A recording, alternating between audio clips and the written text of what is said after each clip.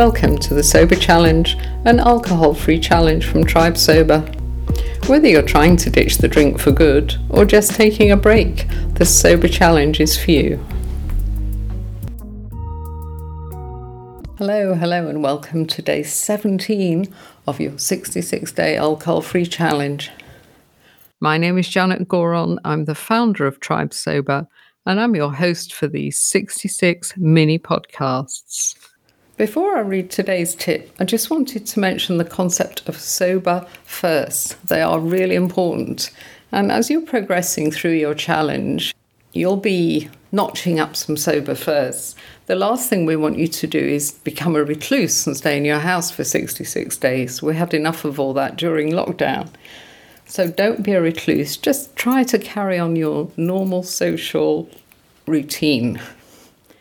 But every time you achieve something significant, like, the first time you go to a party or the first time you go to a dinner at a friend's house, or a big one, the first time you go to a wedding, or the first time you get on a flight, an international flight, and don't drink, for example, they're all sober firsts. So you need to write up those sober firsts, see them as challenges, and maybe sometimes accept the fact that you're not going to enjoy them that much to begin with. I still remember my sober first wedding. It just seemed endless, sitting around and standing around, even worse, with our heels, for hours while everybody was drinking. And it was not fun. But it gets better and better. That's the thing. My first sober flight to the UK, it just seemed endless because that had always been an opportunity for a lot of drinking to take place in the past. So the sober first flight was not a good experience, but I stuck with it. And now I just see a long flight as a great opportunity to watch some movies, to read some books. And I'm not bothered at all when the trolley comes around. And I certainly don't spend the entire flight craning my neck into the aisle to see if it's time for the trolley again. So today's tip. 10 things you only know if you stop drinking. Number 1.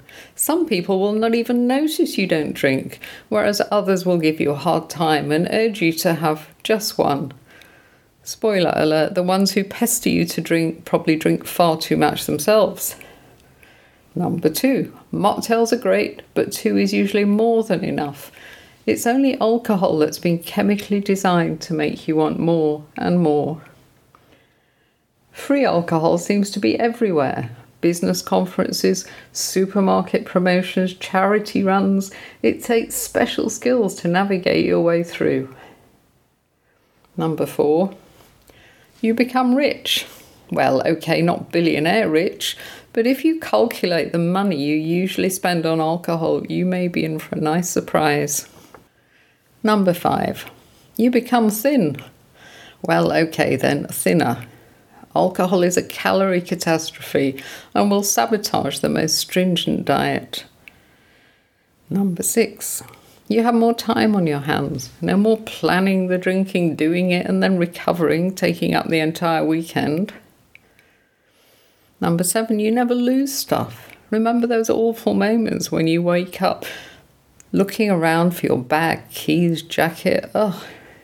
Number 8. You realise you don't have to be the last one to leave the party.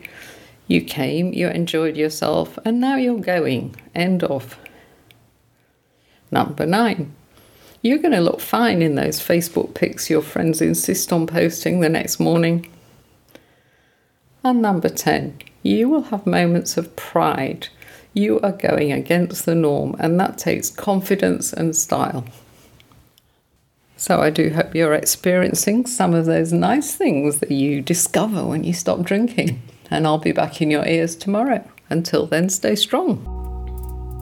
This Sober Challenge is sponsored by Drink Nil, South Africa's first store to specialise in alcohol-free drinks. Browse their huge selection of non-alcoholic wines, bubblies, spirits, beers and mocktails. Just go to Drink Nil Koza. Delivery is available throughout South Africa. And if you're enjoying the Sober Challenge and would like to keep going, then please check out our membership program on tribesober.com.